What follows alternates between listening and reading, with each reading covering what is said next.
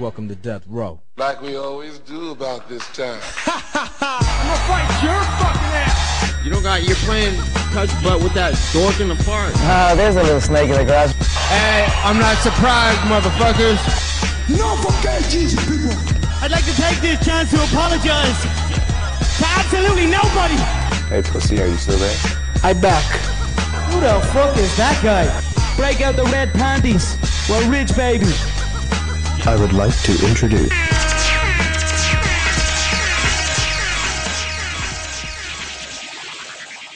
Welcome to the MMAforMoney Show, episode 61. In this show, we will review UFC 254 and preview UFC Vegas 12 Hall vs. Silva. I am Bob Voss, your favorite garbage man at MMA State of Mind.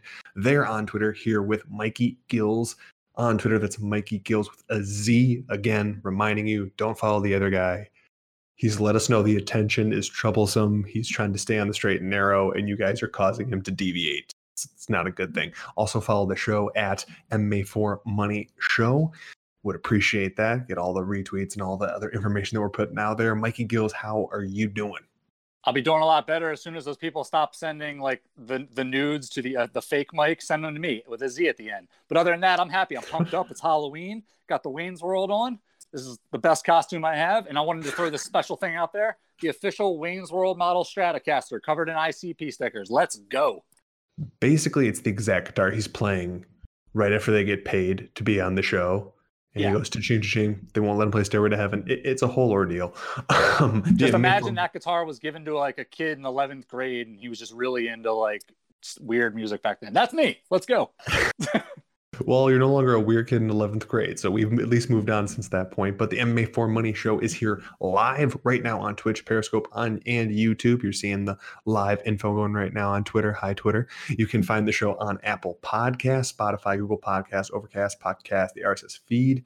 We are live on YouTube if you're watching us there. Thank you. Otherwise, catch the show after the fact, as well as little snippets, little tidbits, reviews of bets, little funny quips, or just straight fire like both mics got into talking about the Khabib making of weight that apparently so many of you enjoyed. Subscribe to never miss a show, like, comment, and share. Spread the word. Those reviews are huge. We can go right into UFC 254.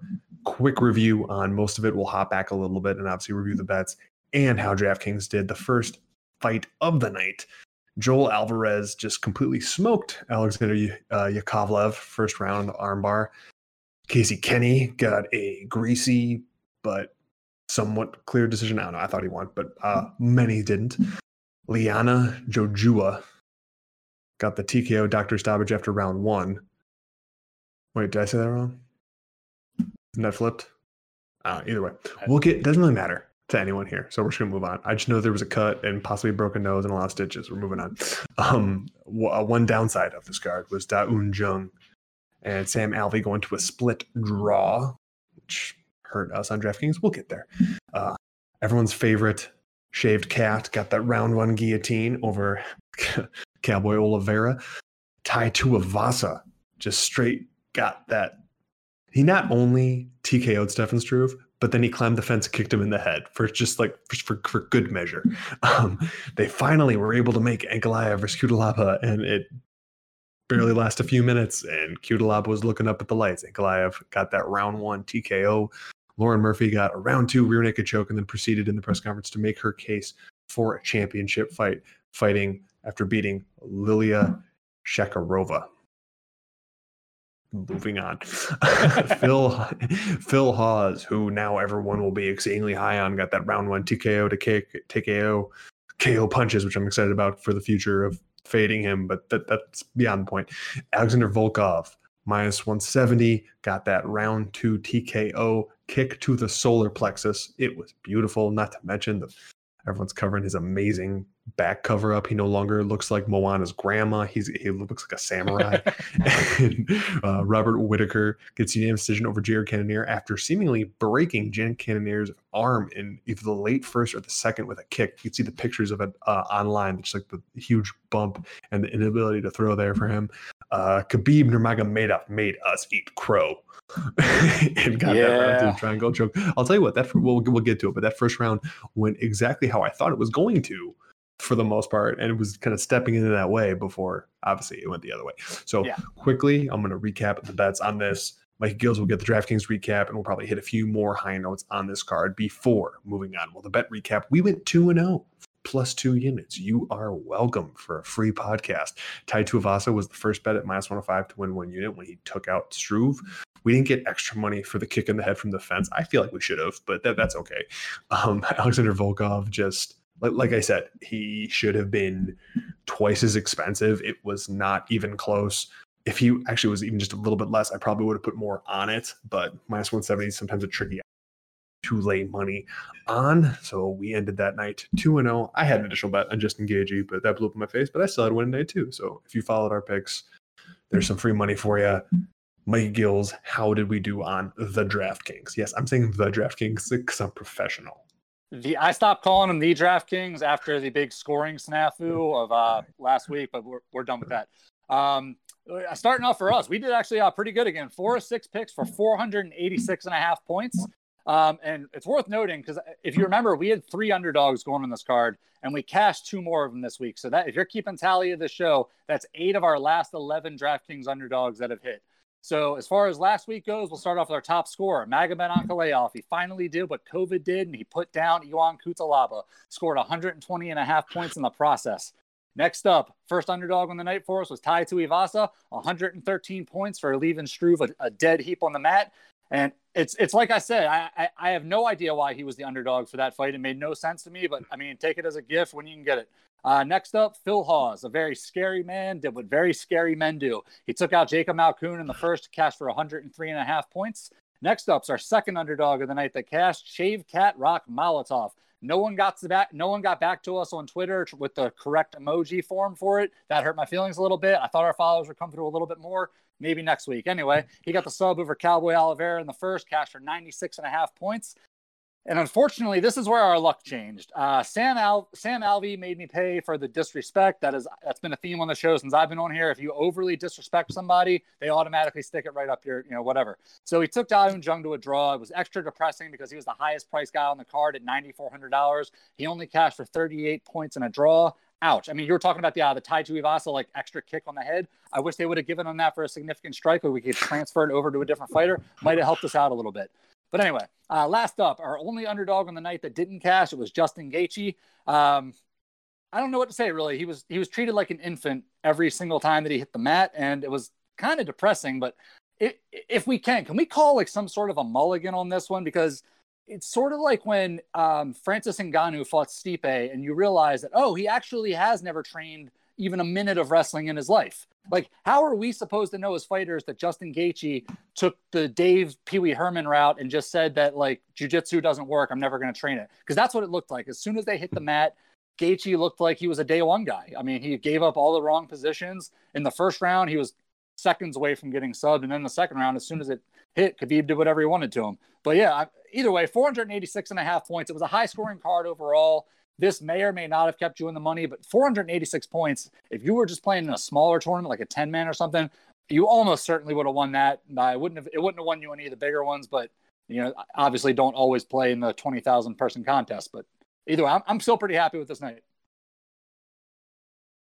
No, obviously, like we've talked about in the past, in terms of like an average or just like pretty much day in and day out, we'll show in and show out, rather, to be consistently over, like we've talked about, our average is easily over 450 since you've been on the show, which I would be lucky if I broke that back when I was consistently playing DraftKings. So this might be a reason I don't play it as much anymore. So we'll give you credit. Well, we would have been in the big money this week if Jung would have just won one more round. So we were one round away from winning a significant amount more, and that would have kept everybody in way big plus money. So close enough. Well, now it's time to talk about what everybody has been talking about, the pound for pound list. Why isn't Khabib number one for pound for pound? Khabib is number one pound for pound. John Jones is number one pound for pound. Depending what rules you want to have in here, if you tested positive for PEDs, you can't be on there, fine. GSP beats Khabib. If you're okay having people with PEDs in there, because frankly, I mean, most everybody's on something. I'm sorry. They are. Then John Jones beats him, and then even more people beat him. The hard part is the old adage, is it better to burn out than to fade away? Because if you want to go pound for pound, Anderson Silva's on there too. These guys that have fought in multiple weight classes are up there too. This is not meant as a disrespect to, I'm not being just dump on them too much because we know how that feels for us. But four title fights, and right. I mean, don't wrong, they're against great guys, and he's getting finishes. It's awesome, but if you look at his strength of schedule up until the last couple fights, it wasn't there. I know it's not close, and everyone's saying that at the end of even GSPs they were close. But if you look into his heyday after he was champion, he was fighting the absolute best in the division, and it wasn't close. There was like a 6-year stint where he didn't lose a round, and he lost like one round to Shield. Was the first round he lost in forever at UFC 129, and there was an eye poke involved where he could barely see. So I'm all for talk. He's there, and I'm not even sure. I would say top 10 all-time lightweight. I'm comfortable saying that, but because there isn't the title reign and then the beat of consistently of his contemporaries, I know obviously the top, whatever, that's great. Like 2 or 3 more, I'm right there with you, but he's fading away now and it's done. Mikey Gills, pound for pound list. Let's piss off some more people. No, I'm with you with John Jones being at the top of that list. We'll get to Khabib in a second, but if you look at just John Jones' record, he's 27-0. He was the youngest ever UFC champion.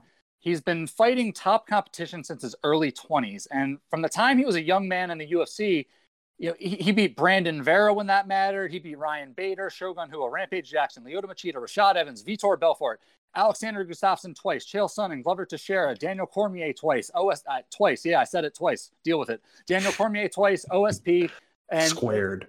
Yeah. And then he decisioned 3 of the current top light heavyweight guys on his way out, and Reyes, Sanchez, and Smith. And he beat both of these guys without breaking a sweat. I mean, look, realistically, he broke more toes than he did sweats throughout that entire big run. That's a level of dominance like nothing we've ever seen in the sport.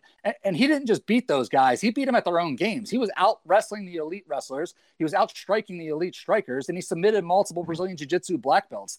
It doesn't matter where the fight went. John Jones was ready for it, and he dominated.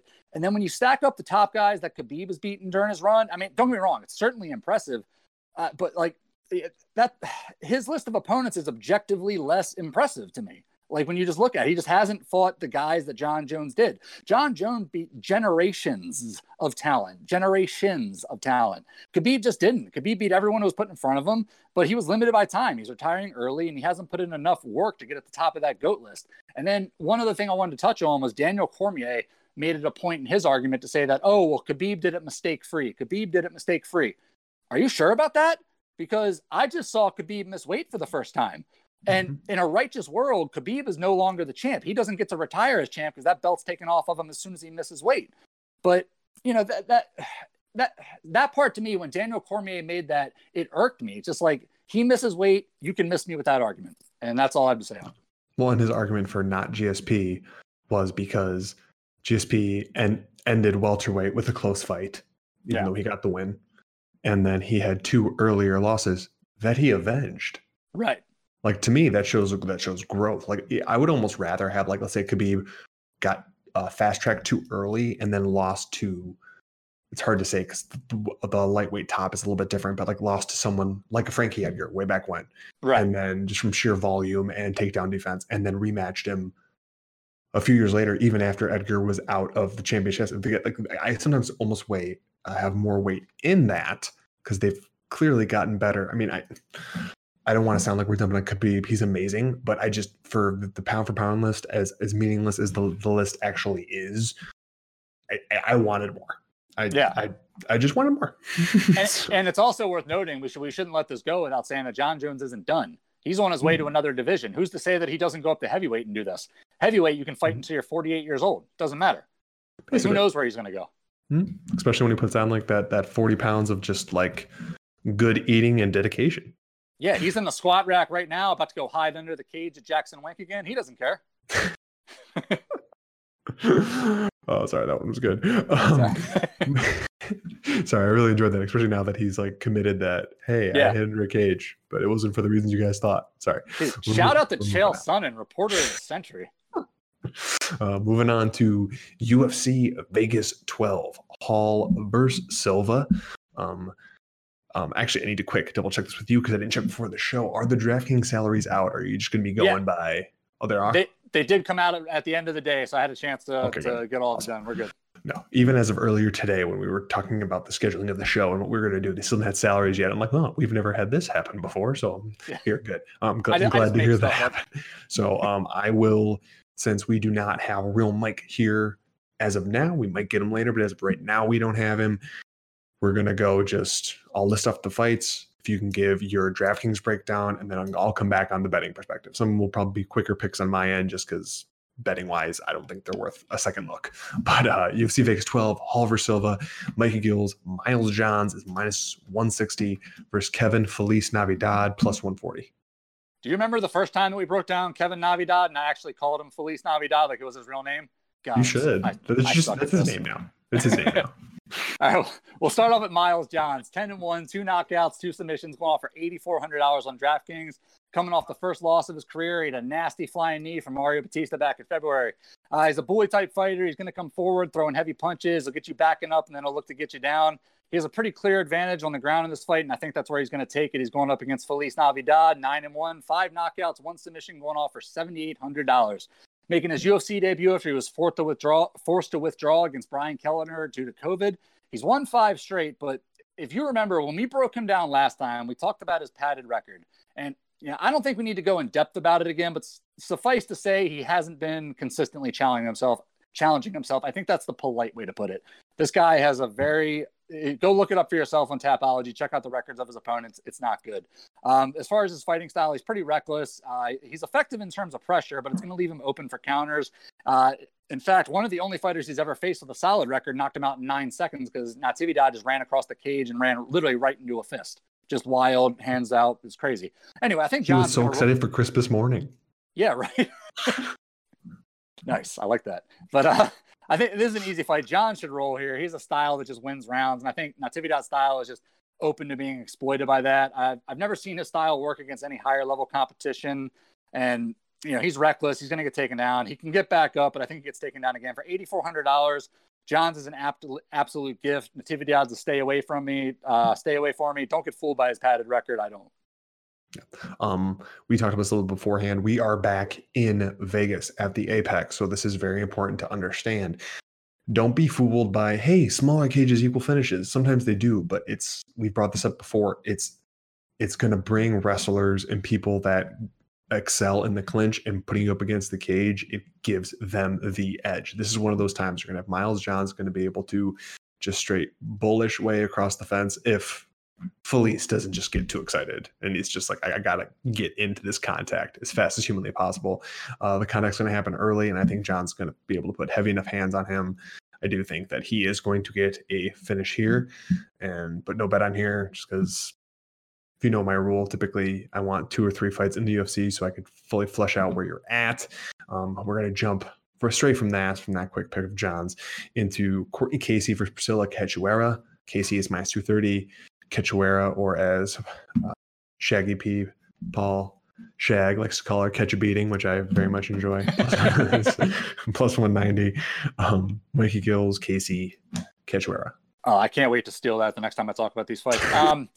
Courtney Casey, 9-8. Crazy little record there. 9-8 in the UFC. 3 knockouts, 4 subs, going off for $8,700. She's spent most of her career in the UFC. She's 5-7 since coming in. Most recently getting submitted by Jillian Robertson, but no shame in that. Jillian submits everyone. Courtney usually has success when she's the better grappler, which she is in this fight, and she's going up against Priscilla. What was her catch a beating? I love that. 9-3, 5 knockouts, 4 subs, $7,500 on DraftKings. She lost her first 3 UFC fights, debuting against Valentina Shevchenko, which is just mean. Sean Shelby, that was bad on you. Anyway, her striking resembles how can I put this? I have it says bad, but if you ever played the original Knockout Kings for PlayStation, where they're very limited in their move sets, that's kind of what it reminds me of. She just has a couple, and then you hit triangle and she headbutts. But anyway, in her fight against Valentina, it highlighted how little she has to offer from her back. It kind of looked like a first day Brazilian Jiu-Jitsu girl, like only if the coaches of that gym were allowed to punch you. But that's kind of what it looked like to me. Casey should win this fight with her grappling. Priscilla's a wild striker who leaves herself open and not only being punched, but being taken down as well. Casey has a lot of losses, but they're mostly to top-end fighters. Priscilla hasn't shown anything to be considered top level, and this is a major style clash that favors Casey. For $8,700, I think Casey's a great play on DraftKings. I'm going to have her in a lot of my lineups. One thing that we talked about ahead of time is I brought up into the distance prop. I'm not going to bet it because obviously me and props don't typically mix, but Casey into the distance was plus 275 last I looked, and I could really see her finding a sub here.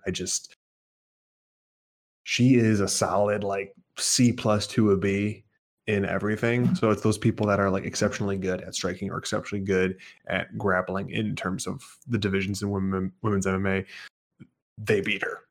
That's not who Priscilla is.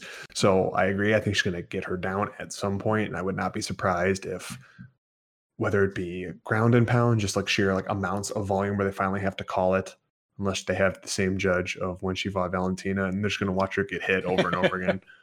Either way, or opening up a submission from those strikes, like giving yourself open. So I like Casey in a big way here, but obviously there's a lot of big favorites on this card, but we will find you some spots where it's tighter and even some underdogs that we like.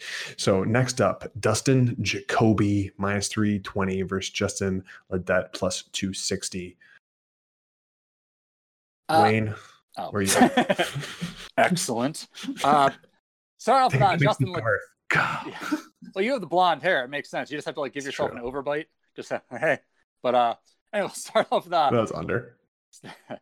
What? I don't know. Whatever.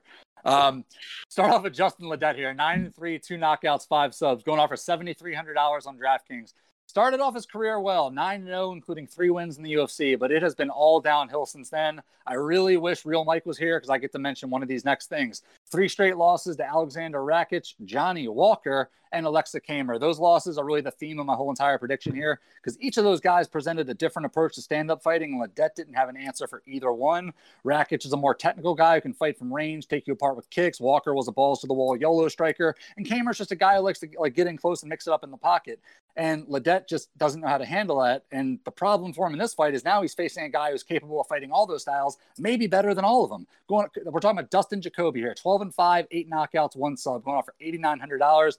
Definitely a striker first, heavy kickboxing background.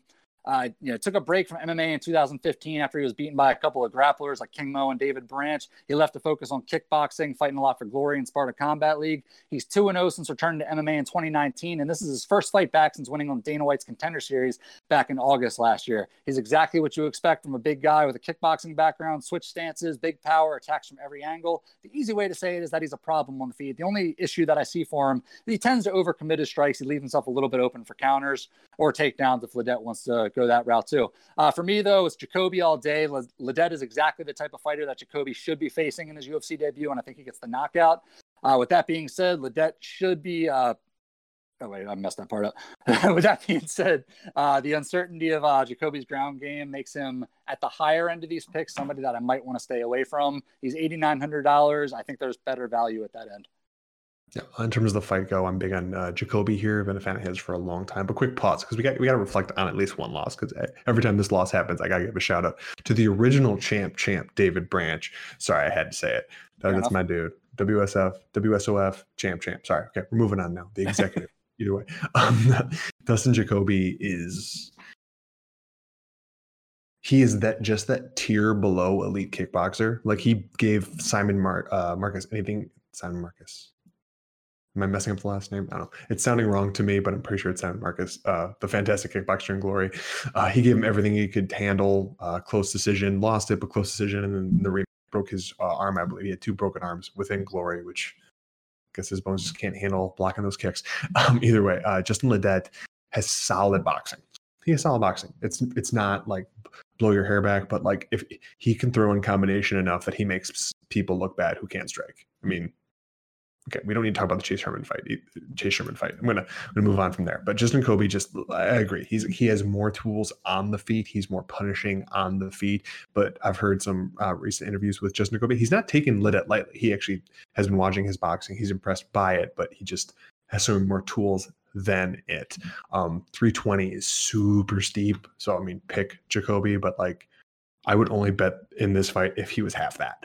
So, because like you said, he's such a fish out of the water once it gets to the ground. I'm not saying Justin Liddett has a phenomenal ground game, but it might be enough here. So Pecos Jacoby, no bet at those extreme odds. Next up, Jason Witt, -145 versus Cole Williams, +125. Yeah, let's start off with Cole Williams here, 11-2, $7,900 on DraftKings. And right away, I need to get a bell or something because whenever I go through people's records and I see things that stand out, I need like a fraud alert. Yeah, that's the fraud alert right there. A lot of padding on this guy's record. He took a long break from 2011 to 2014. And since then, the combined records of the only five that he's beaten since then are the combined records are 28 and 32. Not good at all. And of the five guys he beat, only two of those guys actually had winning records. After that, he came back. He fought Claudio Silva. He looked okay in that fight for like the first minute, but then he was submitted halfway through the first round. His style is he has a background in wrestling, but he's kind of like George Gurgel in the sense that he's just going to want to go out there and stand and bang. Which the sharp burn. Yeah, well, yeah. It's good because now he can become a translator later on. There's a job after that. But his style works well if you're bonus hunting, but it doesn't exactly lend itself to fighting at the highest level, and it's not going to lend itself when he faces Jason Witt. 17-6, 3 knockouts, 7 subs, going off for $8,300. He lost his UFC debut in June to Takashi Soto, who smoked out in about as much time as it took me to finish this sentence.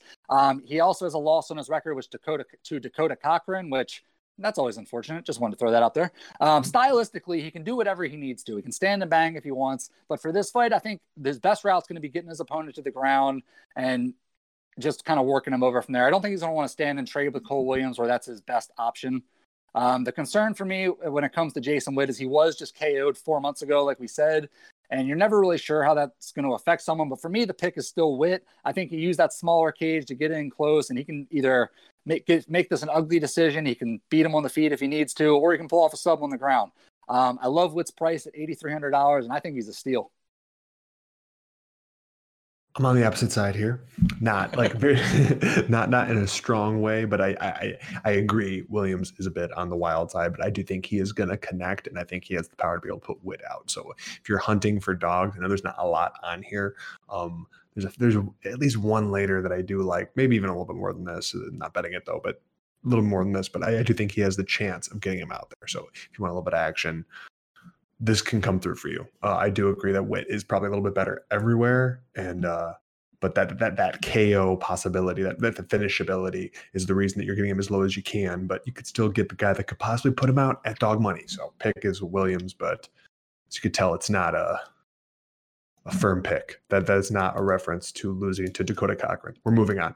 Sean Strickland is -330 after a 2-year layoff versus Jack Marshman, who also has a comparable layoff, -330 versus +270 there. I was very high on Sean Strickland. I was about to say huge and then turned into high. So it was like a high. It was like a why. But on Sean Strickland, I really liked his striking, and I thought he had really big promise. But then, fight for 2 years, people start to forget about you. So Mikey Gills remind us of Sean Strickland and I guess Jack Marshman too, in a smaller way.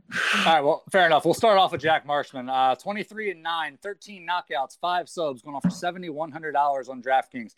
Came into the UFC following a 6-fight win streak, but since then he's gone 3-3. Most recently getting choked out by Edmund Shabazian over a year ago. It's Edmund Shabazian, not really anything wrong with that. He's a really good fighter.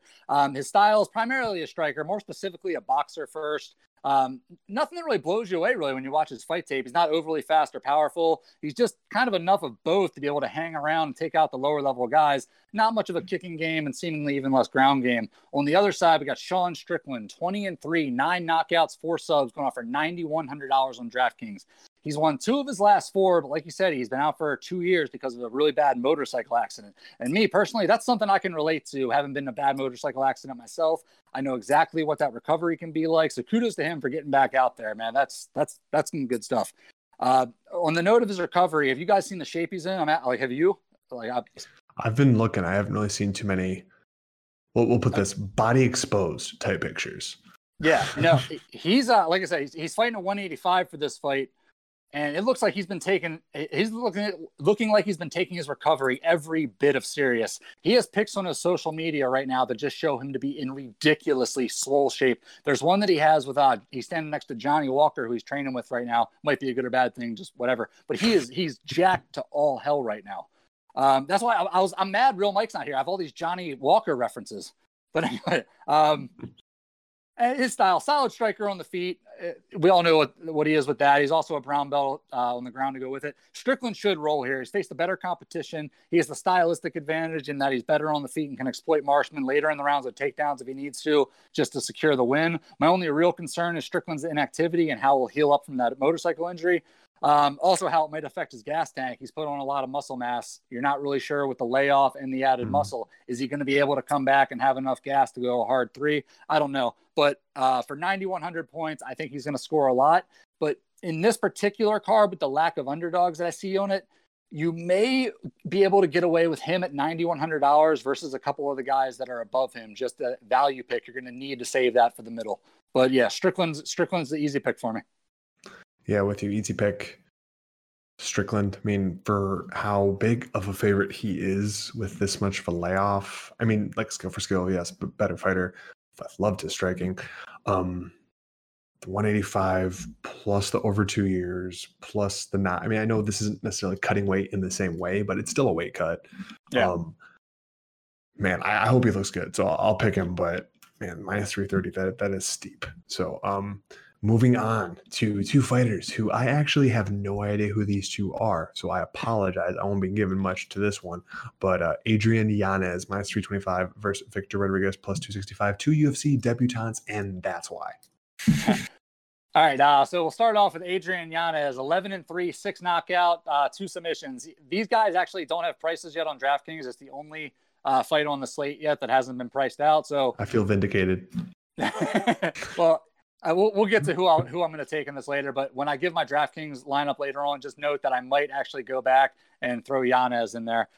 He's won his last 4 straight, 3 by knockout, including most recently on the Dana White Contender Series back in August. Primarily a striker, has really good head movement and power. He's super quick on his feet with equally fast hands. He's also got pretty good takedown defense. We've already talked about Miles Johns on this card in his wrestling. Yanez went 5 hard rounds against Johns in LFA back in 2018. And even though it ended up being a split decision for Johns, he was able to stop a lot of those takedowns. And I think you can watch that fight and see a lot of his path to success here. Going up against Victor Rodriguez, 7-2, all 7 of his wins by knockout. Again, no price on DraftKings.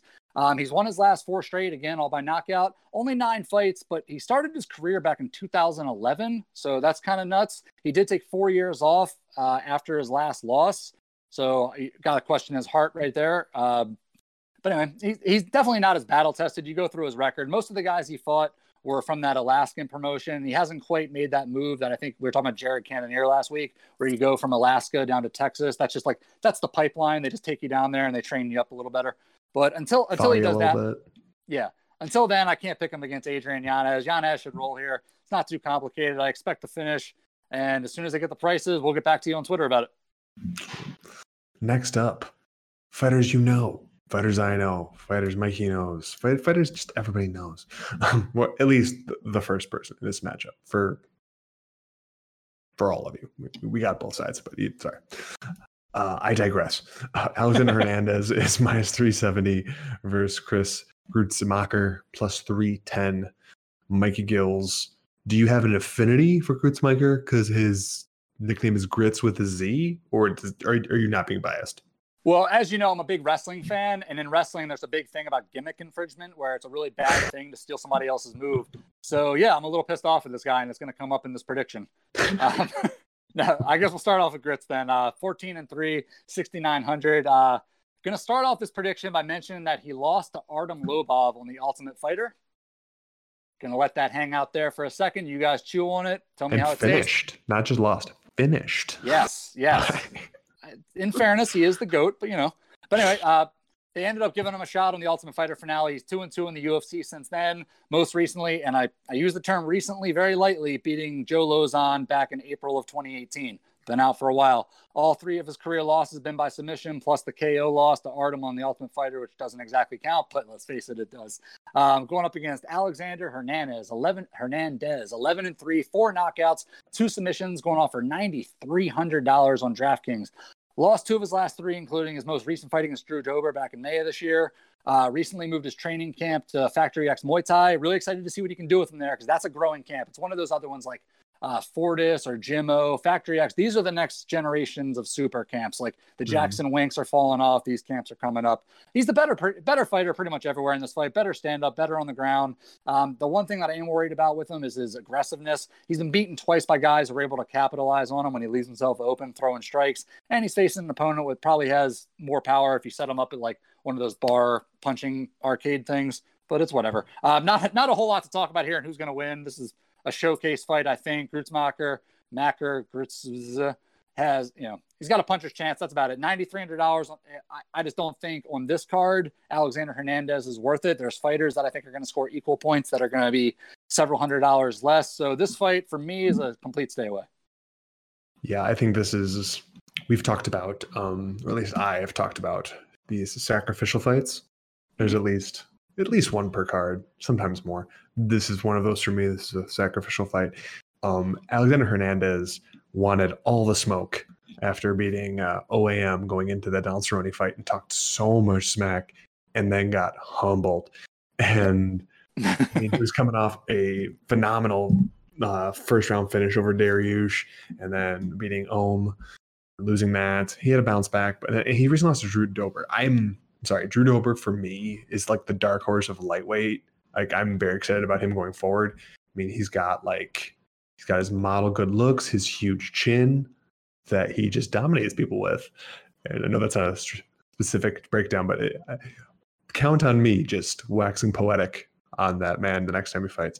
But Alex Hernandez, I do think that he's going to bounce back in a big way here. This seems tailor-made for him. Minus 370 is super steep. Him inside the distance is plus 200, I believe, the last time I checked, or it was plus 177. I think it was plus 200. I might be mixing up two. I could double check on that in between the next breakdown. But he's faster, he's stronger, he's a better wrestler. Obviously, he's been finished. So his chin, I'm not saying his chin is shaky because he's only been out for 5 months since that last finish. Man, that was a lot more recent than I thought. That was longer ago. Obviously, Grutzmacher has a chance to put him out, but I think he's going to play this one a little bit safe, but still has a chance to pile on the offense and get the finish later. But yes, minus 370, crazy odds for that. Coming off a loss to punches and grits. I'm sorry, even though he has a puncher's chance plus 310, I'm not seeing it. Next up, I think best way to say this. Okay, Bobby, King of Quarantine Green, minus 300. I had another way to say it, but it wasn't going to flow quite as well. Versus Thiago Moises, plus 250. Mikey Gills, the King, versus the Moist one. Well, we have actually some challengers to the throne for the King, and another one's on this card. We'll get to him later. But we'll start off with Bobby Green. So, yeah, that's like an unofficial title. It's almost like the BMF, but this is like the CV19 title. They should get the Rock out there to get him to present that. But Bobby Green, we'll start off with him. 27, 10-1, 8 knockouts, 9 subs, going off for $9,000 on DraftKings. Like you said, he's 3-0 since the pandemic started, and all of them are completely dominant decision wins. We talked about it in his last fight. We'll bring it up again now. He had a lot of promise when he was fighting back in Strikeforce. But there was a lot of family drama going on in his life. His brother was murdered. There were gangs that were attacking him at his home. There's just a lot of things going on. And you can draw a parallel line to his career, to his family problems when it started to go downhill. But it seems like he's got all that behind him now. And he's, like I said, 3-0 in his last 3. And he also fought the 2 fights before that. They were both pretty close. So it seems like he's finally back on that track that we thought he would be on. As far as the DraftKings goes, he's not a finisher, but he's still a really good scorer. He's averaging about 100 points for all of these wins. Going up against Thiago Moises, 13-4, 3 knockouts, 6 submissions, going off for $7,200. 3-2 in his last 5. Most recently subbed Michael Johnson in the second round of a fight that he was losing badly in the first. When it comes to Thiago Moises, he's got some very suspect striking, and this is a guy that I've been on for years because he fought a guy that went to my old gym in LFA named Robert Watley. They had a 5-round fight where Watley was able to basically bully him around the cage with his striking, kind of keep him at bay, could kind of do whatever he wanted with him. And when it comes to his striking, Moises doesn't look like he's done anything to change that in the last few years. You saw it in the Johnson fight. He had to do, I think it was an Imanari roll to get his leg. So if he doesn't change all that up, I don't see his path to victory against a guy with takedown defense like Bobby Green.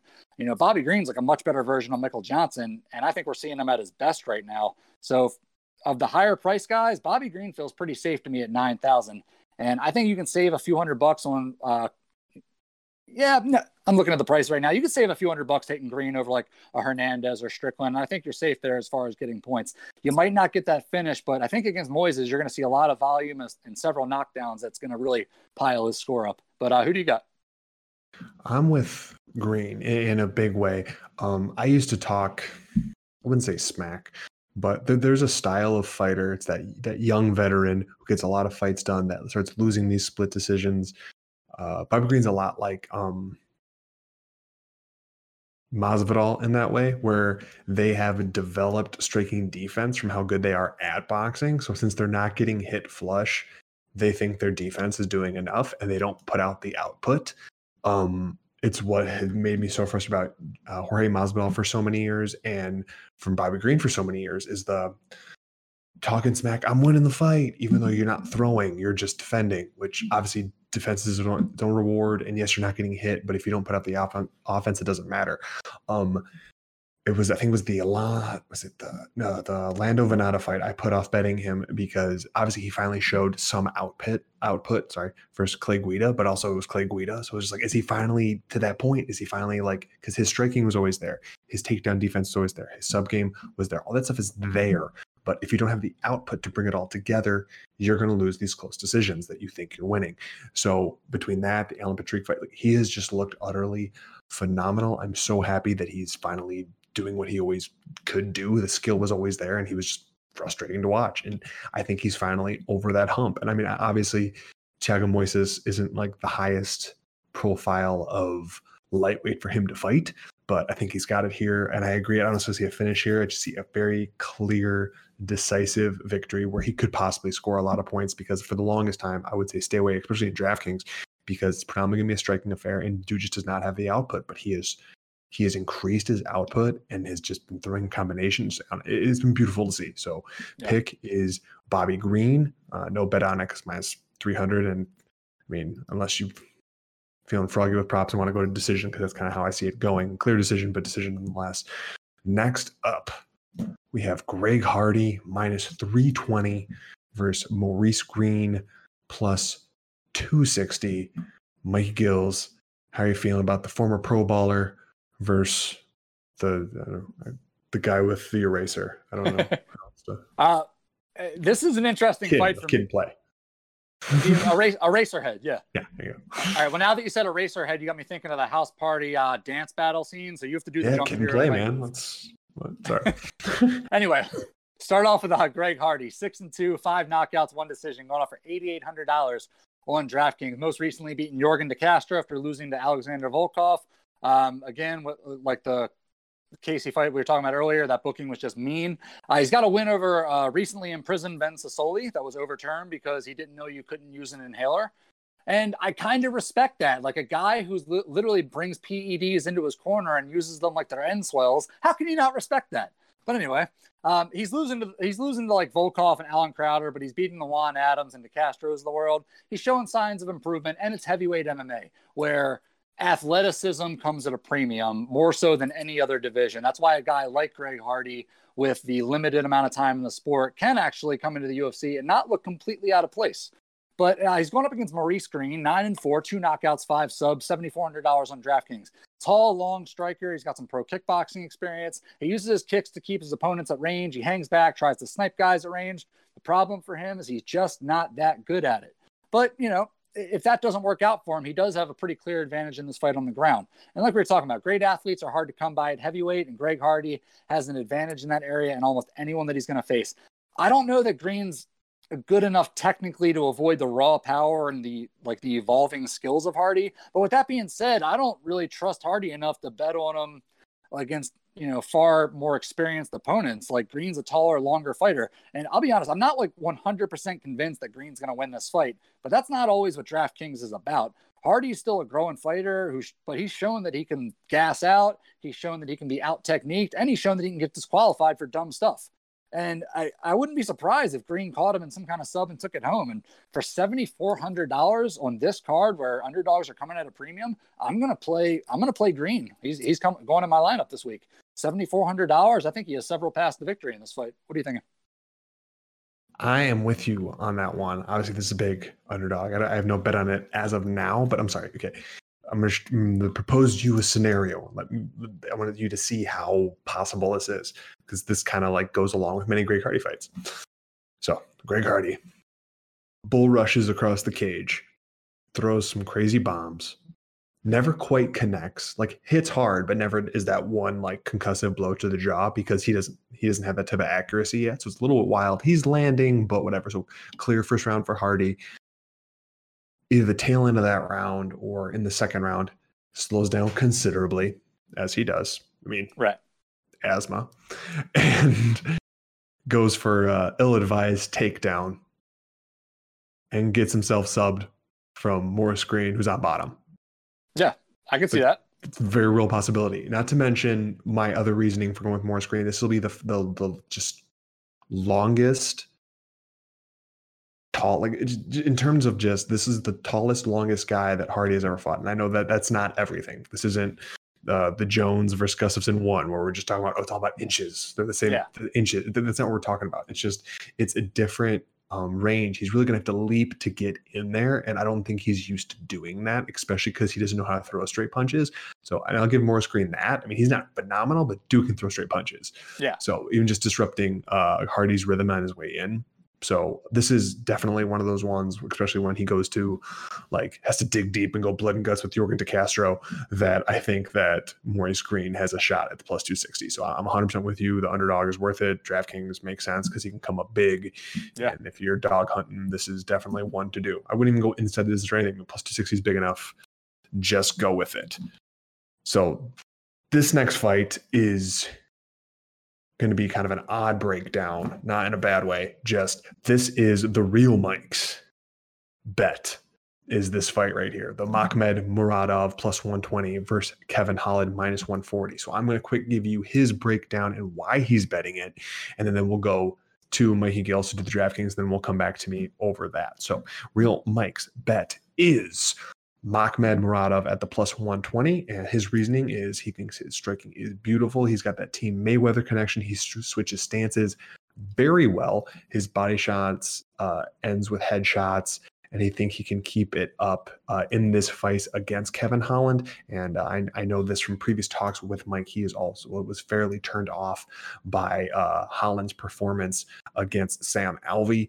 No, I'm mixing up fights. That was Swan. That was Spawn. What was the last? Spawn. What was the What last? I say, Spawn. Yeah. What was the last Kevin Holland fight? I'm trying to remember. Obviously, I'm trying to remember someone else's conversation. So this is going. I remember the Buckley fight. Okay, it was the split versus Darren Stewart. We were very high on Kevin Holland there, and he was left wanting in that spot. So that is the real Mike breakdown. Sorry, again, I'm gonna need name tags on you guys at some point. So that is his bet. That's the 1 unit for plus 120 to win 1.2 units. So yes, we do have a dog on this card. And with that, Mikey Gills, your breakdown. Well, yeah, it's easy. It's easier to confuse real Mike and I this week because now I have hair. That hasn't been a problem before. But we'll start off with yeah, you sit over there on your computer, just hands running through your hair like it's nothing. It just drives me. Anyway, it's just the beard. It's just the beard. Yeah, I had to freshly shave for this one too. But we'll start off with Kevin Holland, 19-5, 9 knockouts, 6 submissions, going off for $8,200 on DraftKings. He is the other guy that we were talking about in terms of the COVID King. He's also won 3 straight in 2020 after getting choked out by Brendan Allen in 2019. Diverse striker, can attack you from all angles, has heavy power, uses power from range really well, as you saw in the Buckley fight. which is it's especially important in this fight because he has a 6-inch reach advantage. And of course, if that striking doesn't work out for him, he's got that black belt in Brazilian Jiu-Jitsu. He loves to fall back on, going up against Mahmoud Miradov, 24-6, 16 knockouts, 3 subs, going off for $8,000. Like you said, he's a member of the money team, the first ever MMA fighter assigned to the money team. He's won his last 13 fights dating all the way back to 2016. He also had a lot of early career losses, but he's only lost 1 fight since 2014, primarily a boxer, but also throws some really nasty flying knees. If you go look at this guy's highlight reel, he doesn't always knock people out with the flying knees, but he will throw them as soon as they start ducking away from his power. He's really nice at that technique. It's going to be harder to land on this fight, though, because Holland is such a tall guy. It's a really close fight to call. I don't hate the bet at all. You know, Miradov has a skill set that, you know, it poses problems for anyone he faces. Lots of power, aggressive. He can sniff out a hurt opponent as well as anyone else you'll see. But he could find himself at trouble against distance with a striker who's just got more tools, more attached to the legs. And if it hits the ground, for me, it feels like it's only a matter of time at that point. So I'm going to pick Holland in this fight. But, you know, Miradov, he is a very live dog, especially on DraftKings. For $8,000, dogs are coming at a premium on this card. They're hard to find. And he might be a shot for it if you can find somebody else on the bottom end that you like. And that'll help you save money so that you can stack another top-end fighter. This is why I started with Real Mike here, because he definitely has a verifiable side on this fight, and why I went to Mikey Gills to give more information on said fight. I know I would echo many of the sentiments here. I'm 50-50 on this fight. Like, I wouldn't be surprised if this one was a pick'em, but in a fight that I see as a pick'em and see as a 50-50 fight, I 100% get going for the dog here. It's actually tightened up a little bit now. Earlier in the week when I first made the notes, I'm pretty sure Muradov was plus 145. So even if he if he shoots up higher than the plus 120 that he is currently at, that would very much be worth going in there on. And I mean, obviously the bet for the show is Muradov, so let's roll with that dog. that was a terrible line, and I apologize. I gotta back you up with these laughs. I gotta be better. It's okay. No. Even as it's leaving my mouth, I'm just like, this is terrible. That's the worst feeling. Like it catches me. Like I had something in my head, and I'm like, I'm gonna quick do a little multitask here, and then I'm gonna start talking, and then I'm just like, and then it went away. And then I tried to reach for it and grab it and pull it back, but by then it was 100% gone. Bryce Mitchell. Just segue. That was a great segue. The Camo King himself finally getting his Reebok camo shorts. First fight with him. Minus 145 versus Andre Touchy Feely. Plus 125. Yeah, that's right. Feely is about to get touched, and in no way that he ever wants to. Yes, I am giving my cards very early on this one, and I will even just do my breakdown quick before going to DraftKings. I am very bullish on Bryce Mitchell here at the minus 145. That is my bet for this card at the minus 145. So that's 1.45 units to win 1 unit. And my main reasoning here is, other than being able to strike a little bit at range and having the reach advantage, I do not see an edge that Feely has in this fight. I am surprised as close as it is. I understand this is a step up, but if you were as utterly dominant as Mitchell was in his last go around versus Charles Rosa, and just can like a guy that's that high ranked in Brazilian Jiu-Jitsu, and you just like manhandle him. And I'm sorry, Andre Feely, he has been at team. That's right. No, they're Team Alpha now. They're no longer Team Alpha male. They're trying to be inclusive, so they're Team Alpha. Well, he's about to get turned into a beta because he must have been the one there for all that time, because he never learned wrestling once in the entire time he's been there. And Bryce Mitchell is about to put on a clinic, and I would not be surprised if he subbed him. And I know that is a lot of information to throw at you, but I'm sorry. I am hyped for this fight. Mikey Gills, give me your breakdown on Mitchell versus Feely. I'm not as bullish on Mitchell as you are. I would pick him to be the winner, but I could definitely see a situation here. I guess let's cover the basics. Bryce Thug Nasty Mitchell, 13-0, 9 subs, going off for $8,500 on DraftKings. That's a good middle of the road price for a guy like Mitchell. 4-0 since entering the UFC, but just an intangible that we don't normally talk about. It's a bad month if you've been a fighter who's landed a twister in the UFC. I'm just throwing that out there. If you've landed a UFC recently, things have gone bad for you. But we're talking about Feely in this fight. He's going off for $7,700 on this lineup. And the way I see this, I understand and I agree with what you were saying about Bryce Mitchell and his grappling, his wrestling, and staying on top in this fight. I get it and I believe it. But if it stays on the feet, if Feely can just summon the will of Uriah Faber or whatever, and he could find a way to stay on his feet, man, I think Bryce Mitchell's going to have a tough time with this guy striking. So for $7,700, again, there's not many dogs that I like on this card, but Feely could be one. I think he's going to end up in a lot of lineups. So again, $7,700. If you need somebody in that range, he is the best priced underdog in that range that I think is going to be able to do or have a chance at anything, just because so many of these fights are so lopsided this week. I agree with you. Bryce Mitchell is going to win this fight. I'm going on record saying that, but Feely is liver than I think you think he is, and I'll just leave it at that. I would give you more credence on that if this was the bigger cage, but I can just see Bryce Mitchell getting him to that cage at some point, because Feely, although he's worked on it, he still doesn't really move well laterally. He backs up to get out of the way, so that's why I think he'll hit the fence. This is a fight that hasn't happened yet, so I could very well be wrong, but I'm all for the future commercial star. By the way, if you have not seen Bryce Mitchell's car commercial for the dealership out by him, you need to watch it. I feel like it was made for Tosh.0, but it's not on there yet. So by all means, go watch it, enjoy it. I'll see if I can find it and share it. I know Dana has been sharing it all the way leading up to this. Is that the one with the Challenger? I think so. It's just all like shadow boxing, and like there's randomly fire, and then he punches through a car windshield and then kicks through it, and then like. No, I'm thinking of a different one. Barstool Sports retweeted something earlier about a car commercial. I couldn't remember who was in it, but it was pretty funny. I'll try to share it later, and I'll tag you in it so we get to share that around. Okay. We're going to a main event that is sad. And it's sad because it's Uriah Hall, who's minus 230 versus Anderson Silva plus 190. And that's not why it's sad. Those odds aren't why it's sad. This is the retirement of Anderson Silva. So we're going to do a quick breakdown of this fight. And then me and Mike Gills here might play a little game called Who Saw the Better Anderson Silva Moment. Because then that's a lot nicer and makes us feel a lot better about this fight than the actual fight is going to. So Mike Gills, in terms of DraftKings, Uriah Hall versus Anderson Silva, two classically low output guys. All right, so Anderson Silva, 7,600 on DraftKings. And a couple of things here that I wrote down just to kind of put this into context. When Anderson Silva started his career, Bill Clinton was our president. That's number one. A 2-liter of Coca-Cola cost you 89 cents. The iMac had not been invented yet. You could leave your shoes on in the airport, and the number one song in the country was The Boy Is Mine by Brandy and Monica. It still is in my heart. I'm just saying, it's been a long road.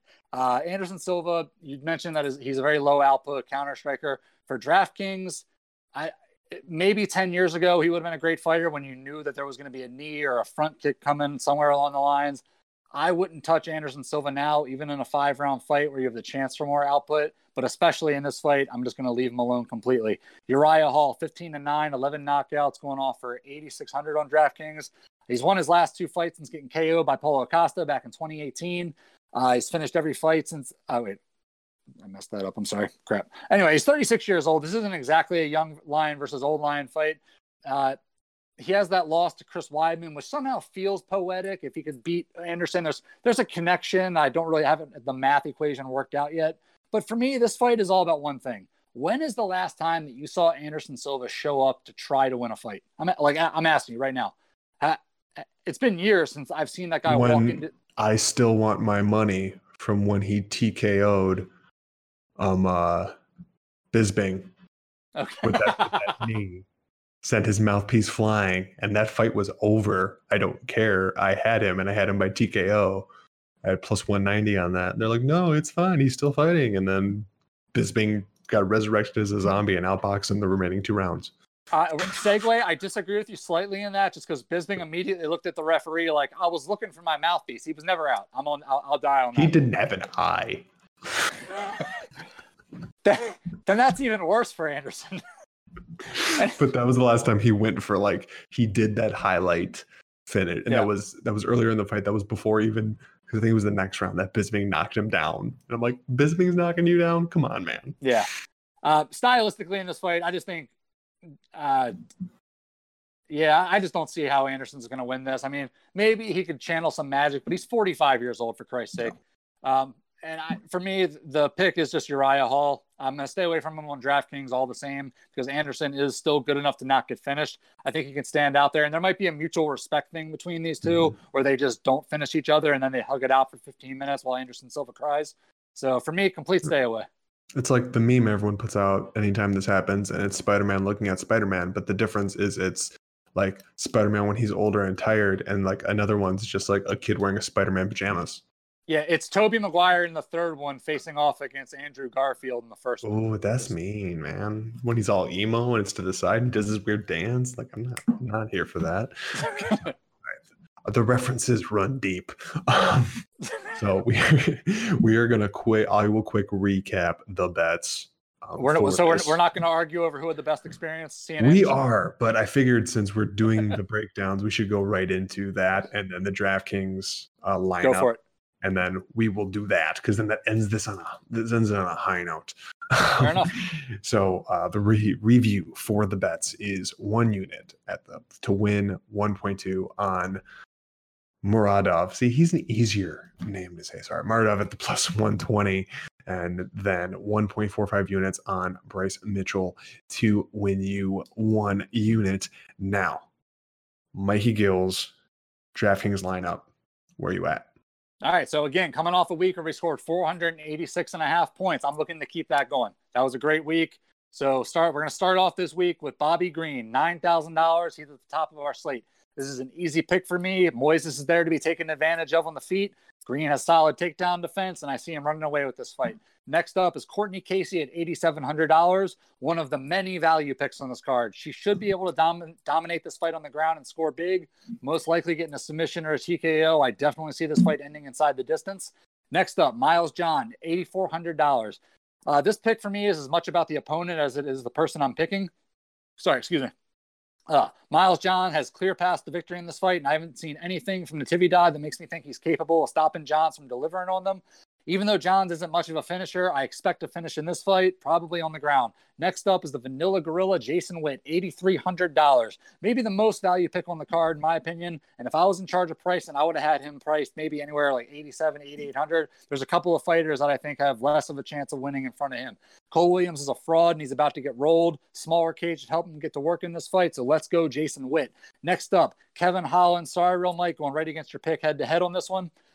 It's not that I don't believe in Miradov. He's a solid striker, and he's going to be dangerous at all times in this fight. But in the smaller cage, I think Kevin Holland is good enough to use his striking to either hold his own on the feet or drag him down to the ground and do his work from there. Last up, we already talked about it, Maurice Green, $7,400. Honestly, I was sold on this fight as soon as you told me that I could bet against Greg Hardy for $7,400. Green's a decent guy on the feet who can use his kicks to keep Hardy at range. He can exploit the many holes in Hardy's striking defense. And if it goes to the ground, he has the ability to submit him. So $7,400, I love that price. This lineup, it maxes you out at 50 grand, no wiggle room. If you wanted to change somebody up in the middle, you can maybe go up and get a Sean Strickland instead of Bobby Green if you wanted to. Maybe a little better chance of the finish. I understand doing that. But anyway, recapping real quick. Bobby Green, Courtney Casey, Miles Johns, Jason Witt, Kevin Holland, and Maurice Green. Let's go. Sorry, I was feverishly writing something down. You'll find out why later. Sounded way worse than I intended. Okay, so we're gonna. It's even weirder when you're like pointing at the camera. I know. Now knowing that we're on video now and people are watching live, I like to try to throw in as many hand gestures as I can. So yeah, you're like Ricky Bobby, just like. See, but I don't just raise them up. I like to do things with them, so it's just like big hands, small hands, big hands, small hands. If you don't know what I'm doing, watch the video. It makes more sense. Quickly before we end up on a high note, I want to actually end up on another high note. Real Mike messaged me about this. I want to give a shout out here to a David Shipman. He followed your DraftKings lineup and made himself a good bit of money on the last event, and he was going to try to donate to us, asking us if we accept donations. He wanted to say thank you. Once he got paid out, he was going to send us some stuff. We didn't see that message. And then we had a fake Twitter account, fake of the show. They put a V where a Y is supposed to be and gave him a wrong email. And we're trying to extort money from our dude. It's not extort, but just try to get what he was going to send to us that we had no idea about. So luckily we caught it in time. He did not get scammed. But I mean, just watch out for Twitter accounts that are even one letter off. Apparently, Yeah. I didn't think we were the big enough a show that we have a fake account that's trying to steal money from us, but apparently it's out there. But so big thank you to David Shipman for even considering that. We're happy we made you money, and here's hoping we make you more money in the future. And you can think directly here. This is going to look, I don't know how your YouTube is set up, but currently on my screen, I have the video of Mike above me. I know that's not how you have it set up. So when I do this, that's to him, but you're likely over there. So kudos to that guy. You made David Shipman some money, and luckily he didn't get screwed over, man. I'm happy that didn't happen. So real quick, I just want to dovetail off that for 1 second. I was actually impressed by the fake account. It got me. I saw it. It was identical. We were in our group chat, and they're like, we got scammed. I'm looking at it like, what are you guys talking about? Like, that's us. I had to look really close. But no, it's actually a badge of honor that there's people scamming to be us now. But that's a sign of growth, and I'm real happy with that. So thank you at MMAforMoney show. That was good. That's solid there. So there's that. Now we're gonna end on a high note, and I think I'm trying to think of a good name to call this. We'll call this Memories of the Spider. Tales from the Spider Web. Tales from the Spider Web. I like that. I'm gonna go with that one. So we'll go order of events. So since yours was at UFC 101 and mine was at 126, I'll let you go first. So your favorite live Anderson Silva event. So I guess there's 3 parts of this. Number one, the event was actually really boring. There was only one finish. It was Johnny Hendricks fighting Amir Sadali. He knocked him out in like a minute. And then it was a bunch of decisions leading up to the Anderson Silva fight. The crowd got very restless. This is a drunk Philadelphia crowd. They were nuts. The biggest fight I've ever seen at a sporting event happened right below me on the floor. The entire floor started fighting each other. If you go back and watch the broadcast, you'll hear Joe Rogan actually mention, he goes, there's 17,000 people here. Not one of them is watching the fight in the cage. But anyway, getting to the Anderson Silva fight, that was the Forrest Griffin fight. The one where Anderson Silva had a couple of bad performances in a row and everyone was kind of down on him. He got booed a lot coming out to the cage that night. And Anderson Silva came out there and, he was doing the same thing for the first minute. And then he claps it up and he starts getting in Forrest Griffin's face, completely clowns on one of the worst things you see. Forrest Griffin ran out of the cage. He will never recover from that image of him running out there. Junior Seau was in his corner for some weird reason. I have no idea why, but that was just a crazy good event. I'll never forget that moment. And I love being able to say that I saw one of the greatest of all time and arguably his best performance. What did you say?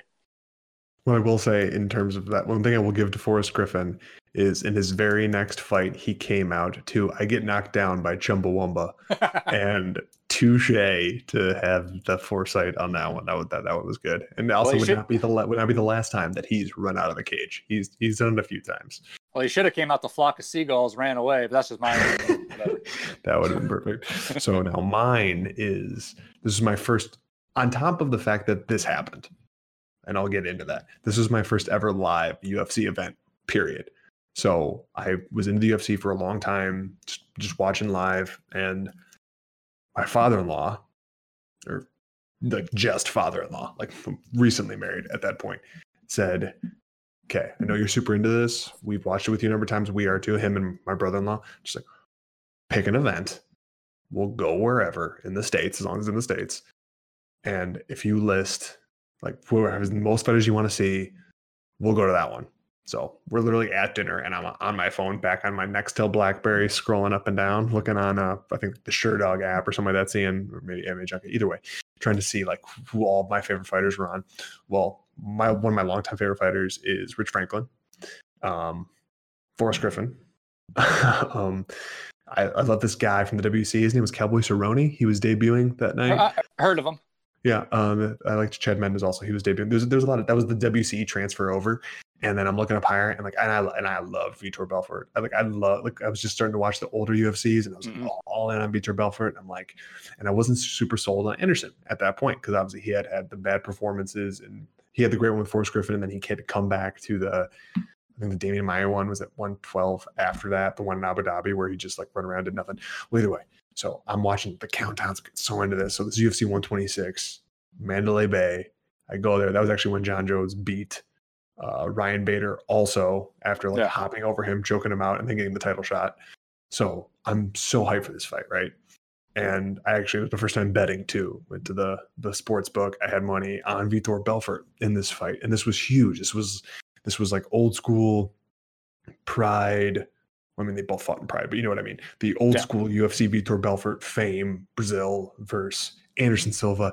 And like you're watching the fight, and what no one remembers from that fight is you have Vitor Belfort actually like almost like half taking Anderson down and like pretty much doing a Dan Henderson jump on him with the fist, but it literally just lands next to his head, but you can hear the thud and just being like, oh, it was so close. Oh, this is like, it was so electric. And then like literally watching and then watching and then watching. And then the foot just flicked up and then he just melted. And it was the most, like, it was just dead silence for a second. And then a lot of taken off Vitor Belfort Roca shirts that just kind of got left on the ground neatly. And then walked away. And I guess I've relived that so many times because for the longest time, that's also how they ended the Baba O'Reilly thing. If you go to live events for the longest time. So talk about a first live card I was sold after that point. And like, I'm not saying I'm a huge Anderson Silva mark, but for a little bit I was. And that definitely started that one. And man, that was a good fight. Yeah, I mean, think about it. Those are probably his two most iconic knockouts. Like, which other ones does he have? Like of like the iconic, like crazy. I mean, he has the Stephan Bonner one, but I mean that was outclassed. That it's also Stephan Bonner. Yeah, there was the Dan Henderson submission. Yeah, I guess. Honestly, the submission for Chael, but that was because he was losing like the entire time. But and I guess the knee. In the rematch to Chael, but really those two, the ones you and I are talking about, are the two biggest ones. The reason I really wanted to do this, we had just talked about pound for pound, and now we have Anderson Silva retiring too. And I had seen someone on Twitter talk about like they don't understand why like the UFC 126 knockout was a big thing. And I'm like, at the time it was huge. Like, you're saying this because like you've seen front kick finishes before. Because like not long after this, at the 129, you had the Machida versus Couture front kick. You've had more since this was the first. People didn't think it happened, and then Steven Seagal said he taught it to him. So, it's kind of everybody wins in that regard. Well, no, it's anytime somebody sees something for the second time, it's less impressive. Like, there's a fighter on tonight's card. I think it was Sean Strickland who was wheel kicked like 2 years ago. It was a really bad spinning. Like it might have been straight. It might have been somebody else. I can't remember who, but and the point is, like, when Barboza does it, though, like that, you're going to remember that one forever. But anybody who ever does it after that, it's just kind of like, whatever. Anderson Silva was a game changer. He was a magician. He was the first guy that I remember watching and just going like, he's in the Matrix. He's the only guy that knows what he's doing. And I wasn't around for the Hoist Gracie, era, but even like the best submissions aren't as cool to watch, I don't think, as the best knockouts. So for me, Anderson Silva, all-time legend. I got to see one of his greatest things in person. Now I get to watch him retire. I remember we knew who he was. My brother and I, we used to watch MMA together back in the day. And we knew who he was when he came into the UFC. And we're sitting here watching the pre-fight tapes roll with Chris Lieben saying like, oh, I'm gonna humble this guy. I'm going to send him back to Japan. And we're on the couch giggling like, all right, man, good luck with that. Good luck. Have fun. And then he takes his head off with that 4-punch combination where Chris Lieben was just frozen in time. Fantastic. Anyway, just, hats off to one of the greatest ever. Glad we got to watch him. Absolutely, positively. Yeah, I finished off with that. I don't know. I don't feel as good about it after it came out of my mouth, but that's where we are. So, obviously, we nice little send off to the Spider, even though I could see him fighting Roy Jones in boxing in like 6 months. But either way, the UFC fights are done. So, Mike Gills, anything final to say before we bid adieu for the week? Not much. I'm going to a Halloween party. We got Ghostbusters on the outside TV. It's going to be a fantastic night. I'm pumped. So, well, we will be back next week to preview UFC Vegas 13 Santos versus Teixeira. Yeah, they're redoing this fight. Everyone's COVID free as far as now. And obviously, remember, we're back in Vegas. So there's probably going to be a lot of fight cancellations again. So keep an eye on the Twitter for updates on DraftKings. Like bets, we won't give you updates. If they get canceled, they get canceled. But DraftKings, you can still fix. So keep an eye on that. Mikey Gills always puts out an awesome thread day of that you guys can read his justification and review what the actual lineup is. So don't forget to subscribe to us on your platform of choice: Apple Podcasts, Spotify, Google Podcasts, Overcast, Podcast, the RSS feed. If you're watching us live on YouTube, but you're not subscribed, why are you going to play us like that? Please subscribe. And the smaller videos are back. Good little tidbits. And the occasional breaking news one, which we debuted this last week, where the mics, as I will call their unit, I regret that second part of that. Yeah. How does it feel? What? Yeah, not too good on that end. There you go.